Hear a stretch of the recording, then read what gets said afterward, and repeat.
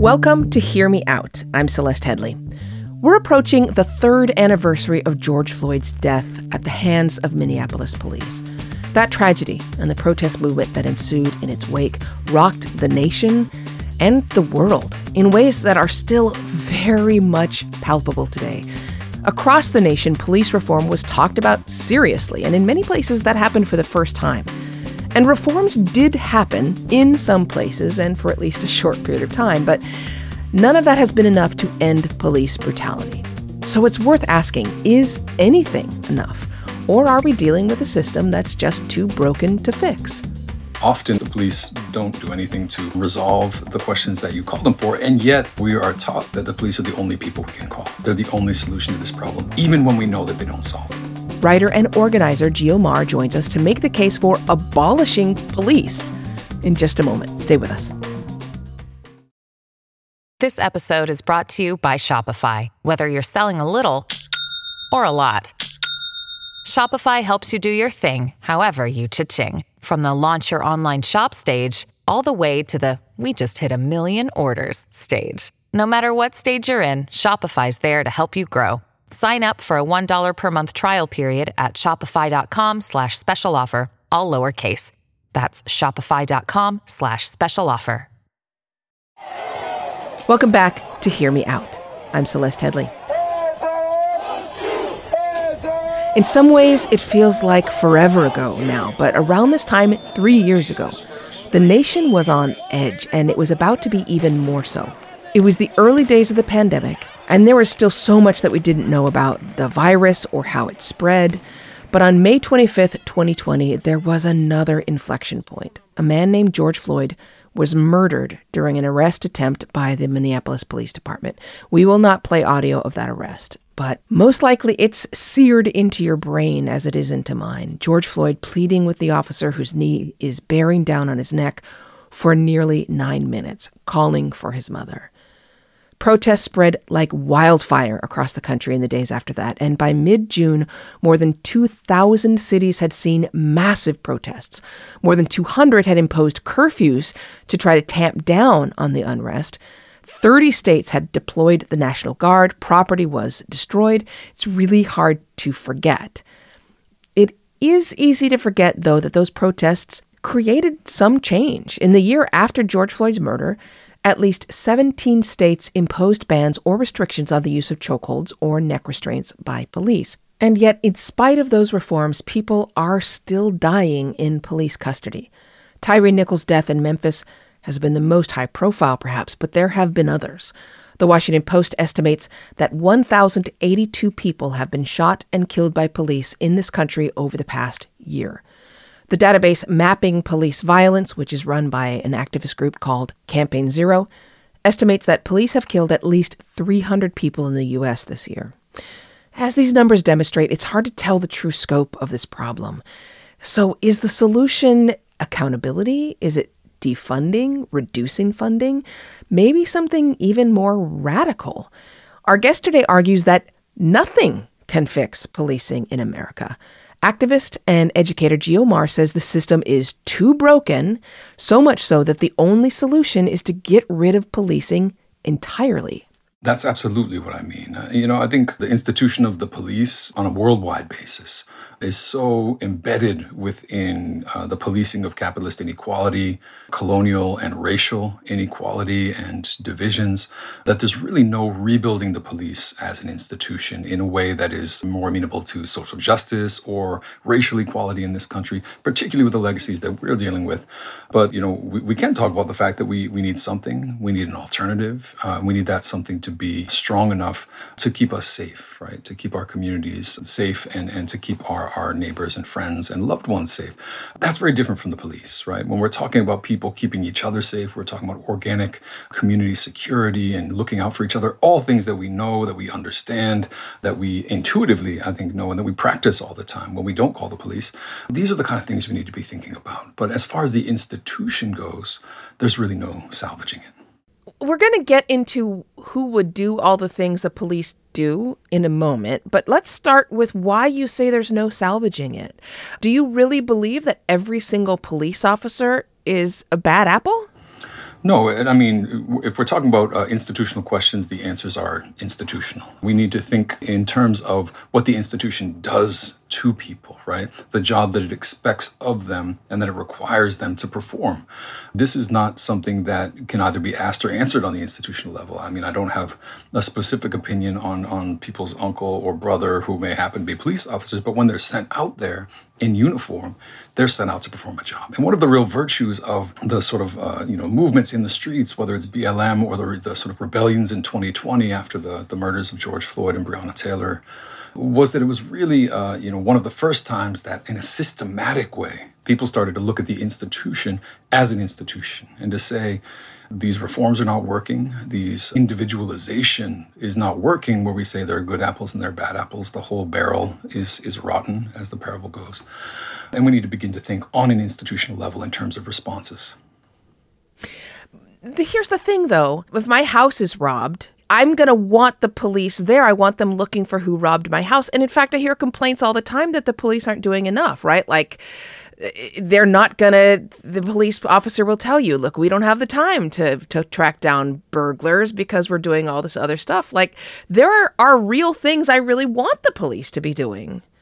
In a funny way, like the answer is in the question, right? The police didn't stop your house from being robbed. Often, and I've had this experience, the police don't do anything to get your belongings back. They don't do anything to resolve the questions that you call them for. And yet, I think in some ways, quite rightly, we are taught that the police are the only people we can call, right? They're the only solution to this problem, even when we know that they don't solve it. And so I think that starts to point us in some ways in the right direction, right? Why is it that policing, as exists, does not prevent this kind of crime? Why is it that it doesn't respond to it well? Why is it that even the things that policing claims to do, sort of investigation, arrests, prosecutions, first of all, very rarely happen if we're looking in the grand scheme of things. But more importantly, don't prevent the kind of harm that we're trying to overcome, right? They don't prevent burglary. They don't prevent violence in communities. If anything, when we understand it on a macro level, we see violence corresponding to policing in a lot of ways. There's this sort of right-wing talking point about Chicago as being this sort of lawless place. This is one of the most policed cities in the country, right? This is a place just dripping with police. And yet we know the kind of social violence that persists. Because of what? Because of inequalities, because of segregation, because of a lack of opportunity, because of a lack of other funding into other programs that would be able to help deal with these questions. We're going to take a quick break, but when we come back, Gio and I will discuss how the average American feels about police and what they do. This is Hear Me Out, a podcast from Slate. Stay with us. We're back on Hear Me Out. I'm Celeste Headley. Let's return to my conversation with Gio Marr. We're discussing whether or not the average person would be okay with abolishing the police. We have all these stories of police walking beats and getting to know people in a neighborhood and helping to find children who go missing, helping when someone has been injured. Police often, even though their ability to deter crime is up to question, on highways at least, people do slow down when they see a police car, right?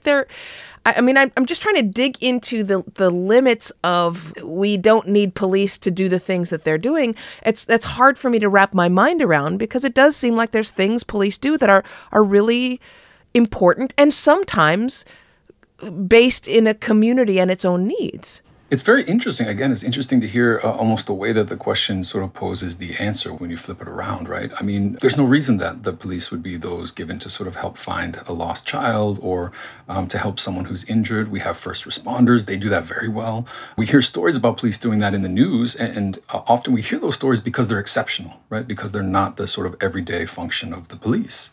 And they're being presented to us in a way that upholds and justifies and legitimizes an institution that's not there to keep people safe, strictly speaking. And, we've got many other institutions that do that. The question really is, what would it take to think about those institutions differently? What would it take to think about the things that we do need in society, and to think about what institutions could be, built in the place of police to perform those functions? Of course, one of the great examples that's, thankfully becoming more and more prevalent in conversations and in policy circles has to do with mental health, right? We talk about the police keeping people safe. We know that when police are introduced into a mental health crisis, violence is very often the case. People undergoing mental health crises are something like 16 times more likely to be killed by the police than others. And yet family members often will call the police because they don't know what else to do, right? Because they don't have someone else to call. And this is the essence of the question, right? Who else is there to call? Which is why cities have been saying, listen, police, armed professionals who bring violence into situations, are not the people to call for mental health crises. And that's an incredible insight that luckily, again, is being taken seriously. But it's the kind of insight that we need to bring to a lot of situations. Why call someone with a gun if your child is missing, right? Why call someone with a gun if someone has been physically harmed and needs medical attention, right? You call a doctor, right? Or you call neighbors, or you call others who are better equipped to, in an organic way, respond to these questions. And the other, piece I think is very important about what you said, which is picturing best case scenarios where police are so embedded within communities.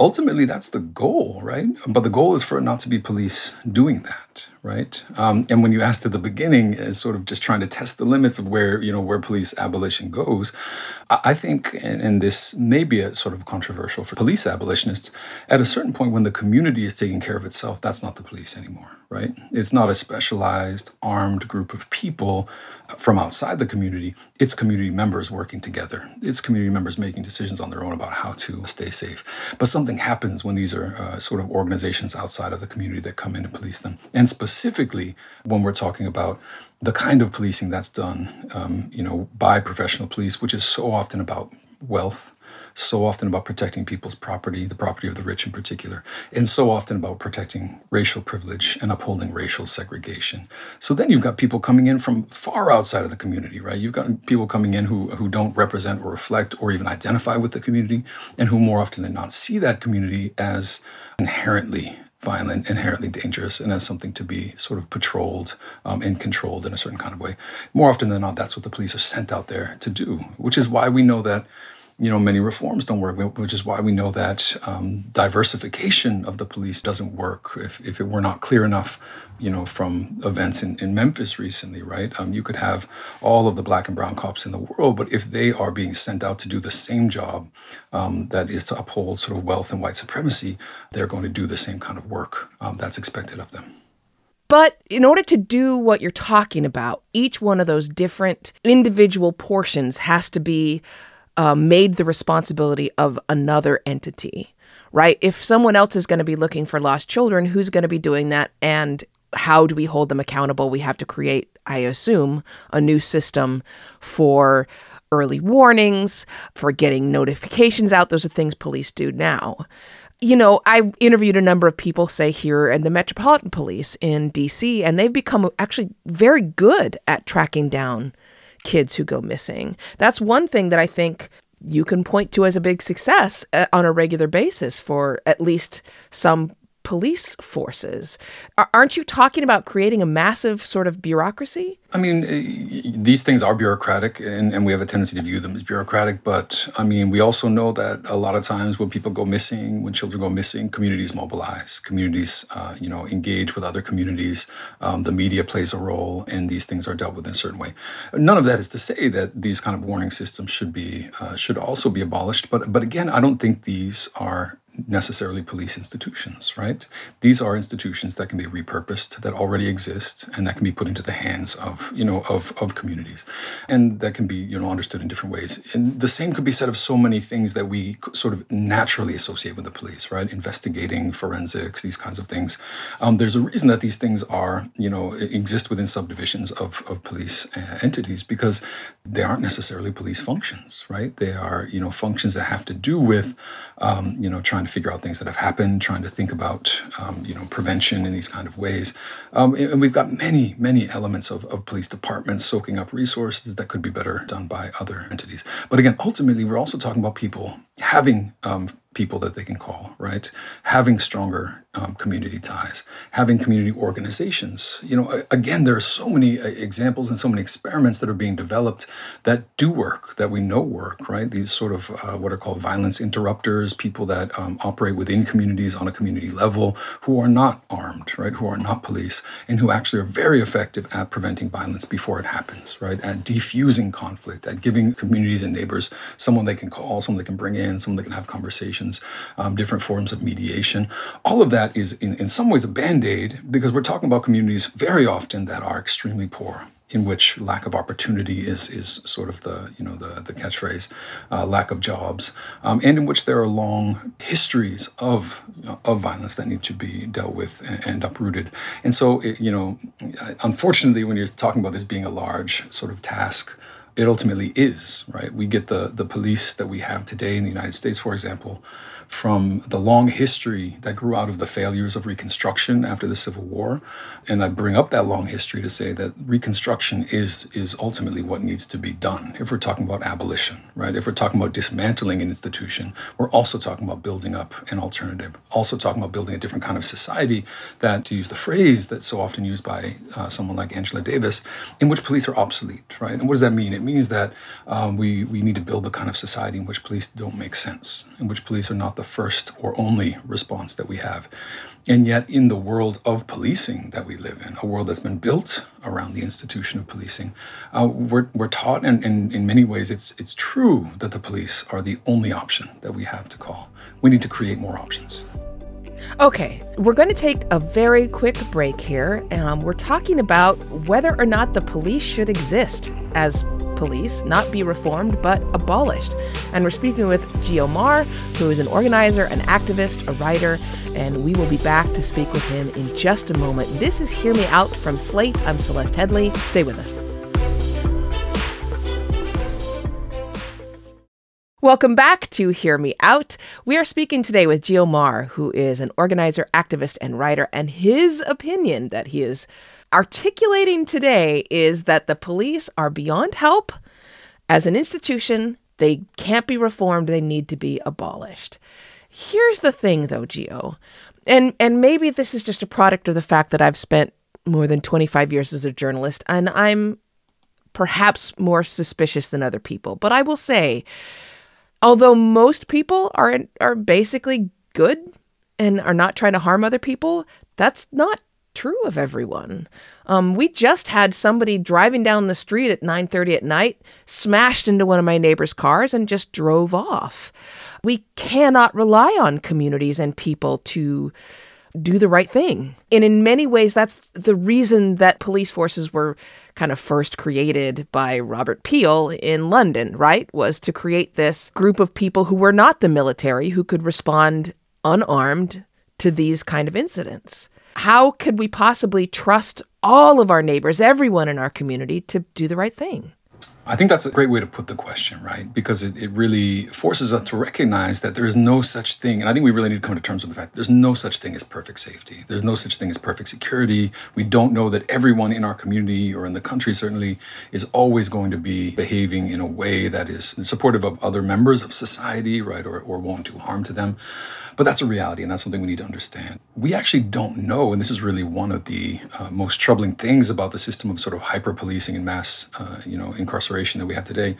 We don't know, how many people in prisons across the country, how many of the more than 1 million at this point and up to 2 million in the past were sort of, unable to be reached or, be treated through sort of various kinds of mental health treatment or given counseling. We have no idea, right? And so we hear these sort of extreme stories, or people talk about serial killers or talk about other sort of absolutely evil individuals. This is the most minuscule fragment of the people who make up the incarcerated population, the people that are policed every day, right, that are sort of just, harassed by the structure of policing.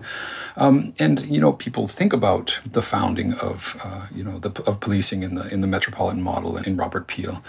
But we need to remember, of course, that in the U.S. context, at least half of the sort of early origins of policing comes as well from slave patrols. It comes from the overt policing of Black people who had been enslaved and were enslaved. and that the London model is built on colonial policing in Ireland as well. It was, in many ways, an adaptation of military colonial occupation to the streets of London to police populations that were understood to be problem populations, right? It wasn't necessarily about keeping the peace or providing safety, but about, and very much built on, a preoccupation with dangerous people, right? And dangerous people can mean poor people, it can mean sex workers, it can mean, Black people, brown people, Irish people. And this is built into the history of policing. You really find it almost everywhere, this policing of populations. And again, the dual principles of policing, past and present, have been to uphold wealth and to uphold whiteness in a certain sense. It's very difficult to move beyond that. But it is absolutely true that we need to think about what it would mean to, again, build these alternatives, create situations in which real safety can be developed. It's very difficult to do when you're spending trillions of dollars nationwide on policing, right? When you actually don't know what a world would look like where you really funded social programs. We know perfectly well, even comparatively, that the United States spends so much less on sort of social welfare programs than even European counterparts. I would love to see police that walk around unarmed, honestly. That doesn't mean I would cease to have a problem with policing, but, going to a situation like had historically existed in the UK obviously would be a step forward. But, of course, that requires funding social programs in a different way. That requires upholding a certain level of basic social equality. And it requires, in the US context, dealing in a serious way with the legacies of slavery, white supremacy, and existing and ongoing economic and social inequality. Okay, I want to jump in here really quick. You've talked about a lot of things, and I want to make sure we're keeping everybody with us. So I want to explain a few things that you talked about. First of all, you talked about Sir Robert Peel. He, in the first third of the 19th century, say 1820s, established what was known then as the New Police. He also, as you mentioned, developed what was the Irish Peace Preservation Force. And pardon me if I'm getting any of these not quite correct, but Robert Peel designed both of these forces as an alternative to the military. But you're right. In Ireland, at least, they ended up a proto-military force. They preemptively put down uprisings especially among the average working people against their British landlords. But in London, at least, it worked better, right? That uniform that we think of was intended to be more friendly. It wasn't a military uniform. It was a friendly blue with white buttons instead of the red coats. He instructed all of those police officers to use restraint, to use persuasion rather than weaponry. And in the end, the Metropolitan Police in London, at least, were accepted by citizens because they did things that were useful. They were night watchmen. They were walking the beats so that if a woman was walking alone at night, she could feel at least that a bobby was within calling. And they did not end up threatening or hopefully in most cases intimidating. Now, you also talked about when it got here, the police force here was very tightly wound up with the history of slave patrols and also, frankly, with the protection of rich people's property. That's all true as well. But I say all this historical stuff to ask, if we were to recreate many of the jobs that police are now doing, if we were to say, okay, get rid of the American police institution, it can't be reformed. Now, let's figure out how to dole out all of these tasks that they may have been doing. Isn't it possible that we would be recreating something similar to what Robert Peel did in the 19th century? That's a good question. And as I said, right, I think I take these questions as seriously as possible in terms of being very real about the fact that we need to keep each other safe, right? We need to keep communities safe. I think that, that could rub people the wrong way if they say, well, aren't you just recreating the police, right? But again, I think there's a qualitative distinction that says that if communities are involved in playing a role in organically keeping themselves safe, this is very, very different from the police. That doesn't mean that there's no overlap between the two. We have examples like, what we could understand as like neighborhood watch, where community members are keeping an eye out for each other. But ultimately, this often exists in wealthier communities, and what they do when they see people that seem out of place, which often means poorer people, people of color, is that they call the police, right? I mean, this is a sort of para-police organization. It's certainly not what we're aiming for. The ultimate goal is to understand that, in many cases, communities are more likely to treat each other as valuable, right?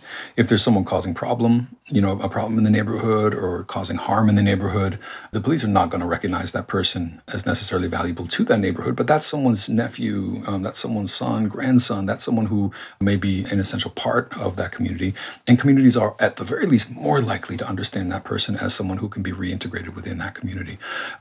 The idea, of course, is to transform the way that reintegration works, right? And again, like, thankfully, we've got all of these new experiments on how to do that, right? Like less carceral experiments in sort of rehabilitation, in reinsertion of people, and reintegration into communities, restorative justice that involves allowing people to come face to face with the harm that they are causing and to be sort of counseled and supported in becoming a better and more active member of that community. All of that, though, takes place on a backdrop of not really having dealt with structural questions, right? Again, poverty, lack of opportunity, lack of housing, lack of education and after school activities. And so in the absence of that, we're going to have disruptions. We're going to have harm being done, right? And so we also need to be engaged in this broader project of building a more egalitarian society. Thankfully, strategies like defunding the police are playing both of these pieces at once, right? Which is to say, what would happen if we took not even all of the police budget right away, just a good chunk of it, right? And dedicate that to not only violence prevention, which we do know works, which has a track record of working, whereas we have not seen violence reduced, for example, where I live in Philadelphia, by ever increasing and ballooning police budgets. What would happen if we dedicated those resources to violence prevention? But also, what would happen if we dedicated those resources toward building a sort of more sustainable and egalitarian city, right? In which young people have opportunities, in which there's not as much of a temptation or an impetus to engage in violence or theft or other kinds of disruptions. But sometimes when we talk about allowing communities to decide some of these issues, sometimes the police have to step in to protect one community member from another community member. And look, we've seen this quite upsettingly in recent years, where mobs of people can become dangerous and entire communities can decide to, I hate to quote an old Western, but take the law into their own hands, right? And endanger another member of their community. They can react in a knee-jerk way. They can decide to mete out justice on their own. Don't we need to have someone who is out there on a regular basis protecting people from, I guess, the 21st century version of frontier justice? Sure, and certainly, and when we need organizations and we need institutions, and all these things are necessary, but we also need to understand that the most destructive and prevalent and persistent forms of that justice are sort of white supremacists, the lynch mobs, right, are the kinds of sort of neo-lynch mobs that killed Ahmaud Arbery, right? Like, means getting to the same, we're not asking a different question, we're actually asking the same question, right, which is how to deal with the legacies and the persistent legacies of inequality, of white supremacy, and the ways that they play out in the present. And again, they don't come from different sources; they come from the same source. Of course, we're not talking about mob rule. We're talking about deliberate conversation, intervention.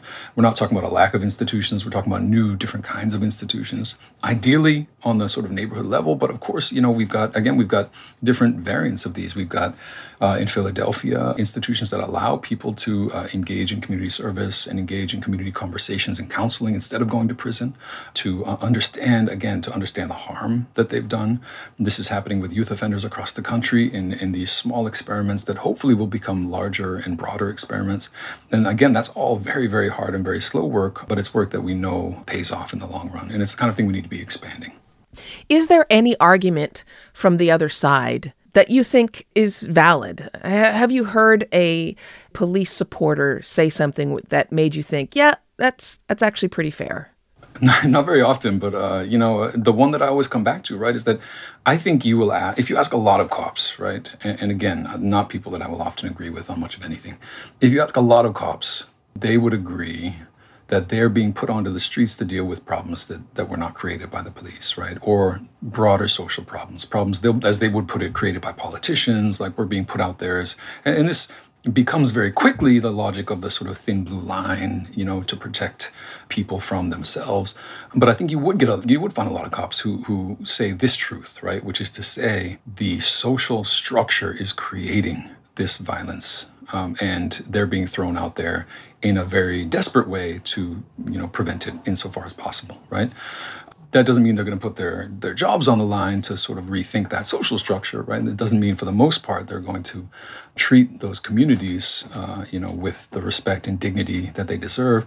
And when you see the cops that do try to do that, or the cops that, for example, reveal what's been going on in police forces, the kind of violence and indignity that has been inflicted on those communities, they get blacklisted, they get fired, they get pushed out often, right? Those are the sort of good cops that we often refer to, are the ones that end up being fired, that end up being, prevented from actually engaging in this work because of the sort of logic of blue silence. Geomar, thank you so much for joining us. Really appreciate it. Thank you so much for having me. It's been a great conversation. Okay, so as with so many of these conversations that I have, Geo gave me a lot to think about, a lot that I hadn't really considered before. I don't think the idea of just getting rid of police entirely ever occupied any space in my brain before this, and I'm gonna have to give it some thought. I can't say I agree with that idea or support it at this point, but it's hard because I've never even considered it seriously. I wonder if you have, or what ideas you've come up with when you think about this issue. I do want to thank Geomar once again for joining us. This, like so many of the things we talk about, is a controversial issue, and I know people have strong emotions, and we really want to know what you think. We know you probably have an opinion, so email us at hearmeout@slate.com and let us know your thoughts. We've been getting lots of emails from listeners, and we are so grateful for all of your thoughts. Please keep them coming. We want to share this note we received from a listener named Scott about last week's episode. We had Cindy Gallup on to discuss diversity, equity, and inclusion trainings, and she argued that they're hogwash and don't help. Scott wrote this in response. While I agree with the guest that much DEI training is window dressing and ultimately ineffective, the solutions presented focused almost exclusively on gender inclusion. I would have been interested in hearing more about how to increase representation among other underrepresented groups.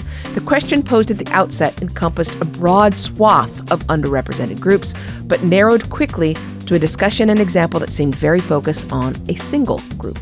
Perhaps this topic can be revisited to explore other ways forward. And I agree with you, Scott. I gotta say that there is more research on the effectiveness of sexual harassment training and gender inclusion training than pretty much any other group. Racial inclusion is starting to catch up, but there is still a lot to talk about here. I agree with you. It is worth revisiting. We love hearing from Scott, and we love hearing from all of our listeners. And again, our email address is hearmeout@slate.com. Hear Me Out is a podcast from Slate. The show is produced by Maura Curry. Ben Richmond is the Senior Director of Podcast Operations, and Alicia Montgomery is VP of Slate Audio. I'm your host, Celeste Headley. So until next time, speak your mind, but keep it open.